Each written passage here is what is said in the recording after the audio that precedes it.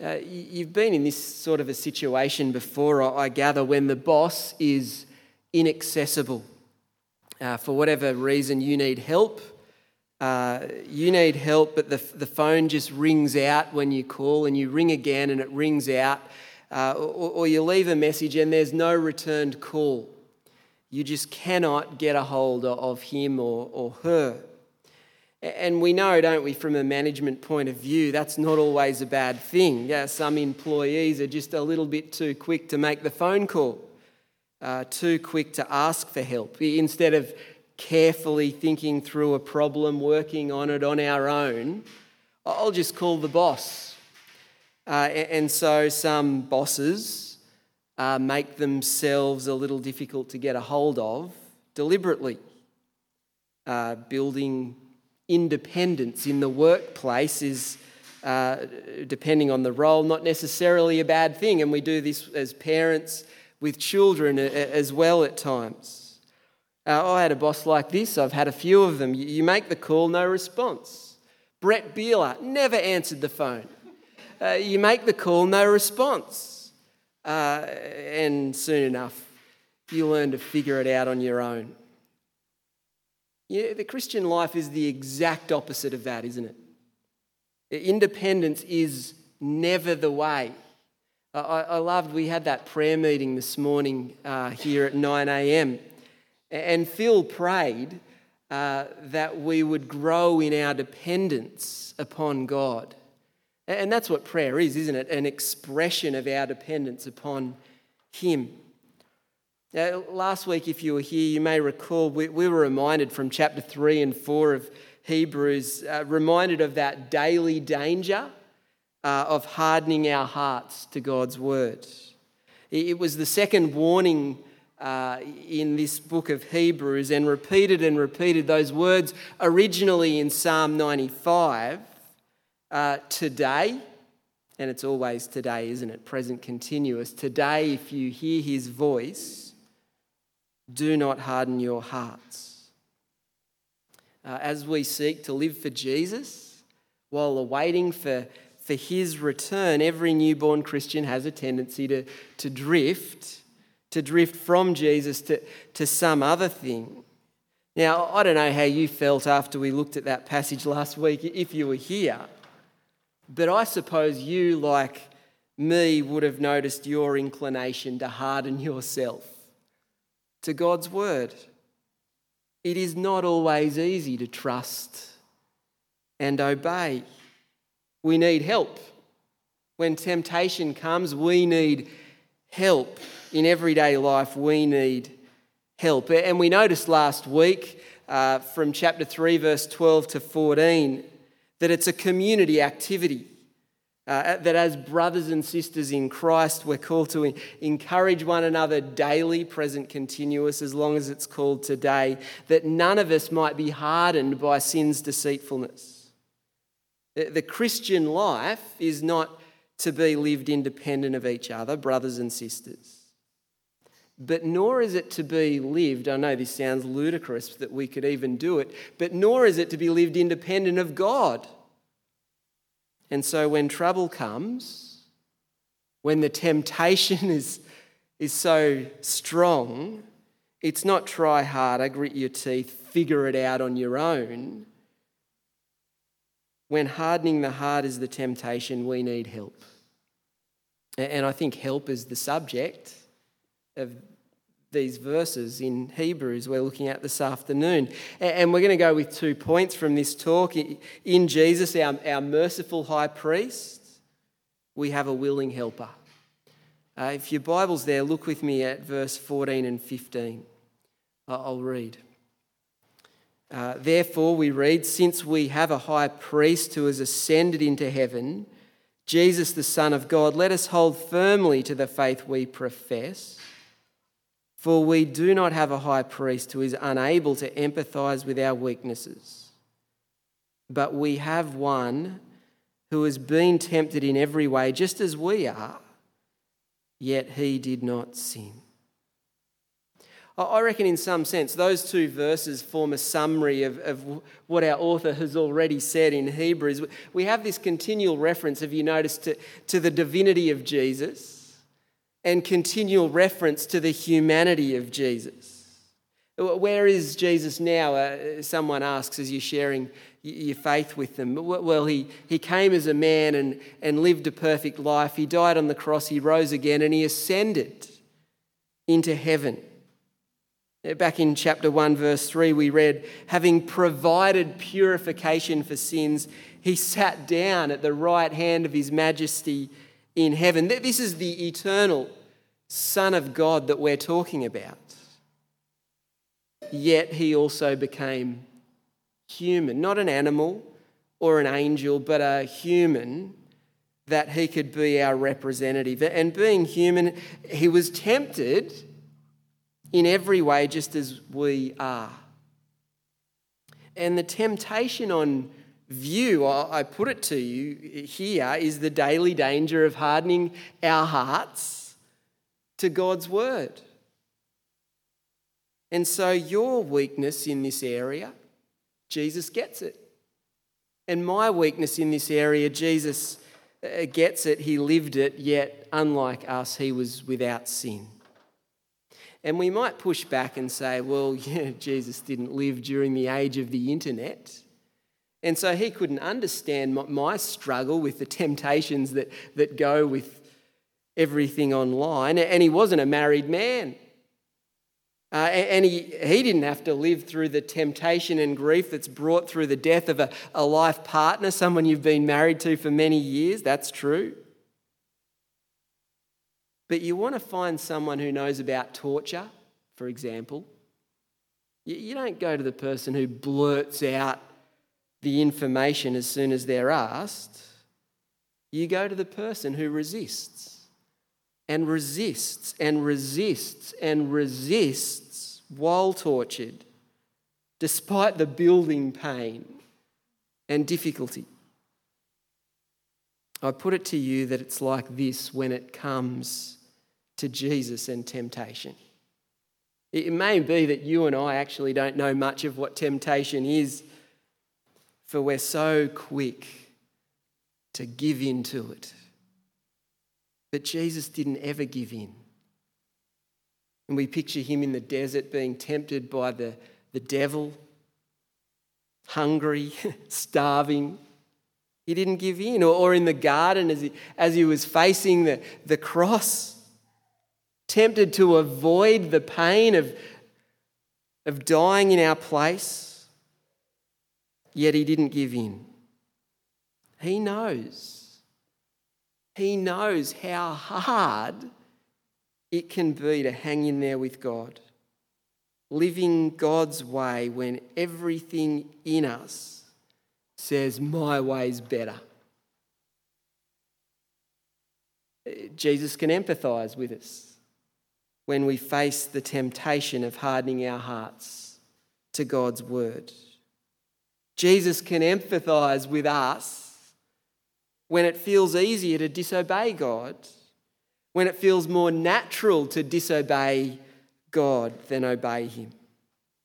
I love this from John Calvin. He said, Christ chooses to subject himself to human weakness and struggle with it, not only to deliver us from sin, but so we can know that he is with us whenever we are tried by our weakness. The glorious Son who became man, fully God, fully man. He knows our weakness and he cares. He's willing to help. That word empathy, we throw it around a lot now in our culture, don't we? We love empathy.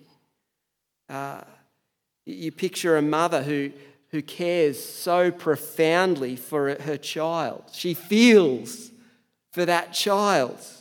And we might say, come on, champ, a little bit of differentiation wouldn't go astray. But he feels for us, his people. And maybe the mother analogy doesn't work for you, but you get the idea. Jesus cares. He really does, and in him we have a willing helper. And so we have that verse 16. It's a great memory verse, isn't it? Jen's got this printed on our wall at home at the moment. Let us then approach God's throne of grace with confidence so that we may receive mercy and find grace to help us in our time of need. And you know, mercy is withholding the punishment that is due, and grace is God's undeserved favour. And you think, so the habitual response of the believer, I'm tempted to harden my heart. God, I don't want to do it your way. The habitual response is to cry out to God for help. Prayer, an expression of trust. I cry out to God for help, and we receive mercy and grace. Dependence on God is always the way. Some of you have been watching the Olympics, I gather. Nods. Yep. We saw Australia win gold in the freestyle BMX today. Did anyone else see this? That was amazing. I saw this on Facebook this week. Anyone else see that one? Surfing silver medalist, a South African, Bianca Buitendag. I don't know how to say her name, but we'll go with that. She was able to share something of her faith. This is what she said: I want to acknowledge my Heavenly Father who has held my hand tightly through all these years, through the dark and scary. He's been my best friend, my closest companion. Ever since my first contest at 8 years old, my last sentence before every heat has been, Father, I trust you. Have your way.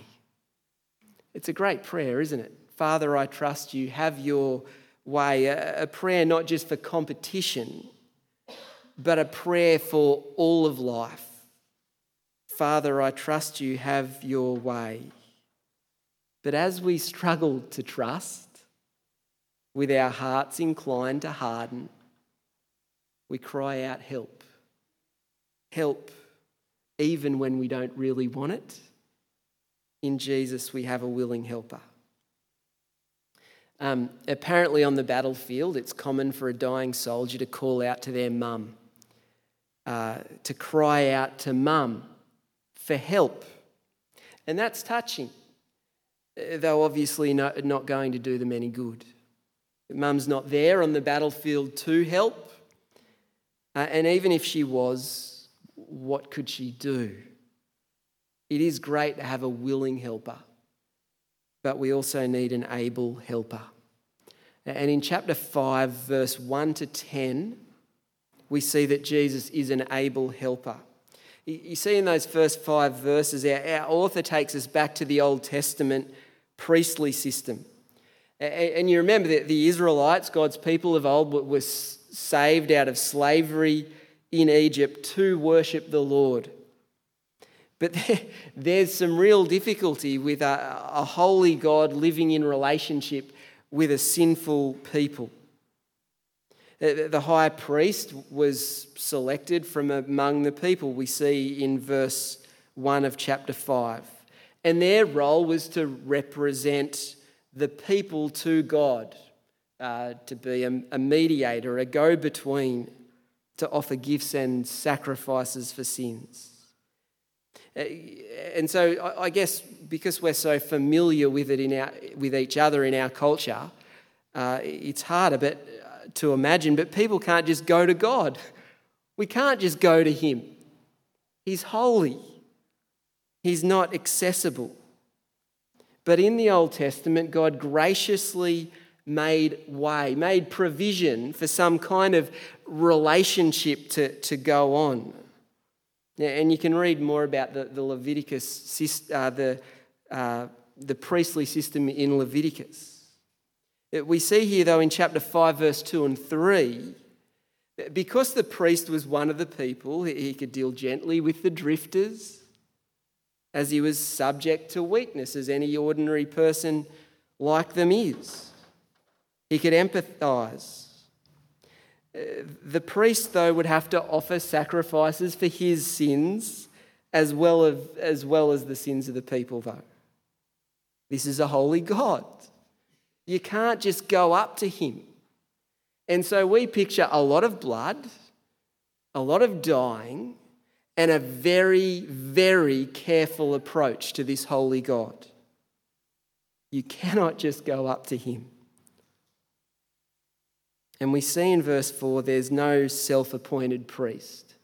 No one puts their hand up and says, I'm the priest who can mediate between us and this holy God, and this is how it's going to work.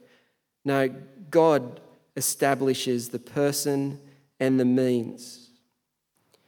And we recall the pastoral problem of this book. It's addressed to people who are drifting away from Jesus, and specifically for them, drifting back to the old covenant. And so in verses 5 to 10, our author just shows us how Jesus is an able helper. More specifically, how he fulfills that whole priestly system. And if you're wondering why we don't have priests today, we do. We have one, Jesus. In verses 5 to 6, notice he was appointed by God, just as the priests of old were appointed by God. And Psalm 2 is quoted, "You are my son, today I've become your father. And you are a priest forever in the order of Melchizedek." Psalm 110. And we're going to leave Melchizedek alone, and we'll get to him in chapter 7. In verse 7, we see Jesus' solidarity with the people. He can deal gently with us as he became like us. Verse 7 is striking, isn't it? We read, during the days of Jesus' life on earth, he offered up prayers and petitions with fervent cries and tears to the one who could save him from death. And he was heard because of his reverent submission. And while Jesus died, his prayers were answered, in the end being raised from death to life and even exalted to the Father's right hand. And while tempted as we are, unlike us, he was perfect. And so we read verse 8, he learned obedience from what he suffered. Which is not to say that he wasn't obedient before, but that he lived it out through all the painfulness and temptation. And so in Jesus, we have an obedient priest, the perfect sacrifice, who was appointed by God and knew temptation like us. So verse 9, he became the source of eternal salvation for all who believe. Now, the priestly stuff will come up again in chapter 7. But for now, and I reckon really simply, in Jesus we have a willing and able helper. When we're struggling with the hardening of the heart, at times it can feel really difficult to hang in there with God, can't it? So tempted to just ditch his way. The temptation can just seem like too much. What do? We pray, God help me. Jesus is willing. Jesus is able. We run to him. For in the Christian life, independence is never the way. Now, we're going to celebrate the Lord's Supper together now. And it is another expression of dependence upon God. In Jesus, we have a way to relate to this holy God. We can confidently, boldly approach him in prayer, in relationship, because of the saving work of Jesus. So how about we pray together as we prepare to celebrate the Lord's Supper? Heavenly Father, we want to thank you that in Jesus we have a willing and able helper. Lord, as we reflect on that temptation for us to harden our hearts, we reflect on the ways that we have given in to temptation. Lord, for this we are really sorry. We're sorry for the ways that instead of pursuing obedience to you, we've gone with the easier option or the more selfish option. Lord, for this we're sorry. And we thank you that in Jesus, we don't have someone who's distant and disinterested, but someone who has struggled as we do. And so we thank you that our mediator is the eternal Son, but also human like us. Lord, we pray that as we remember his death in our place, as we eat the bread and drink the juice, that you would remind us again of his sufficiency, and that we would boldly approach you in our time of need. Be with us now, we pray. Amen.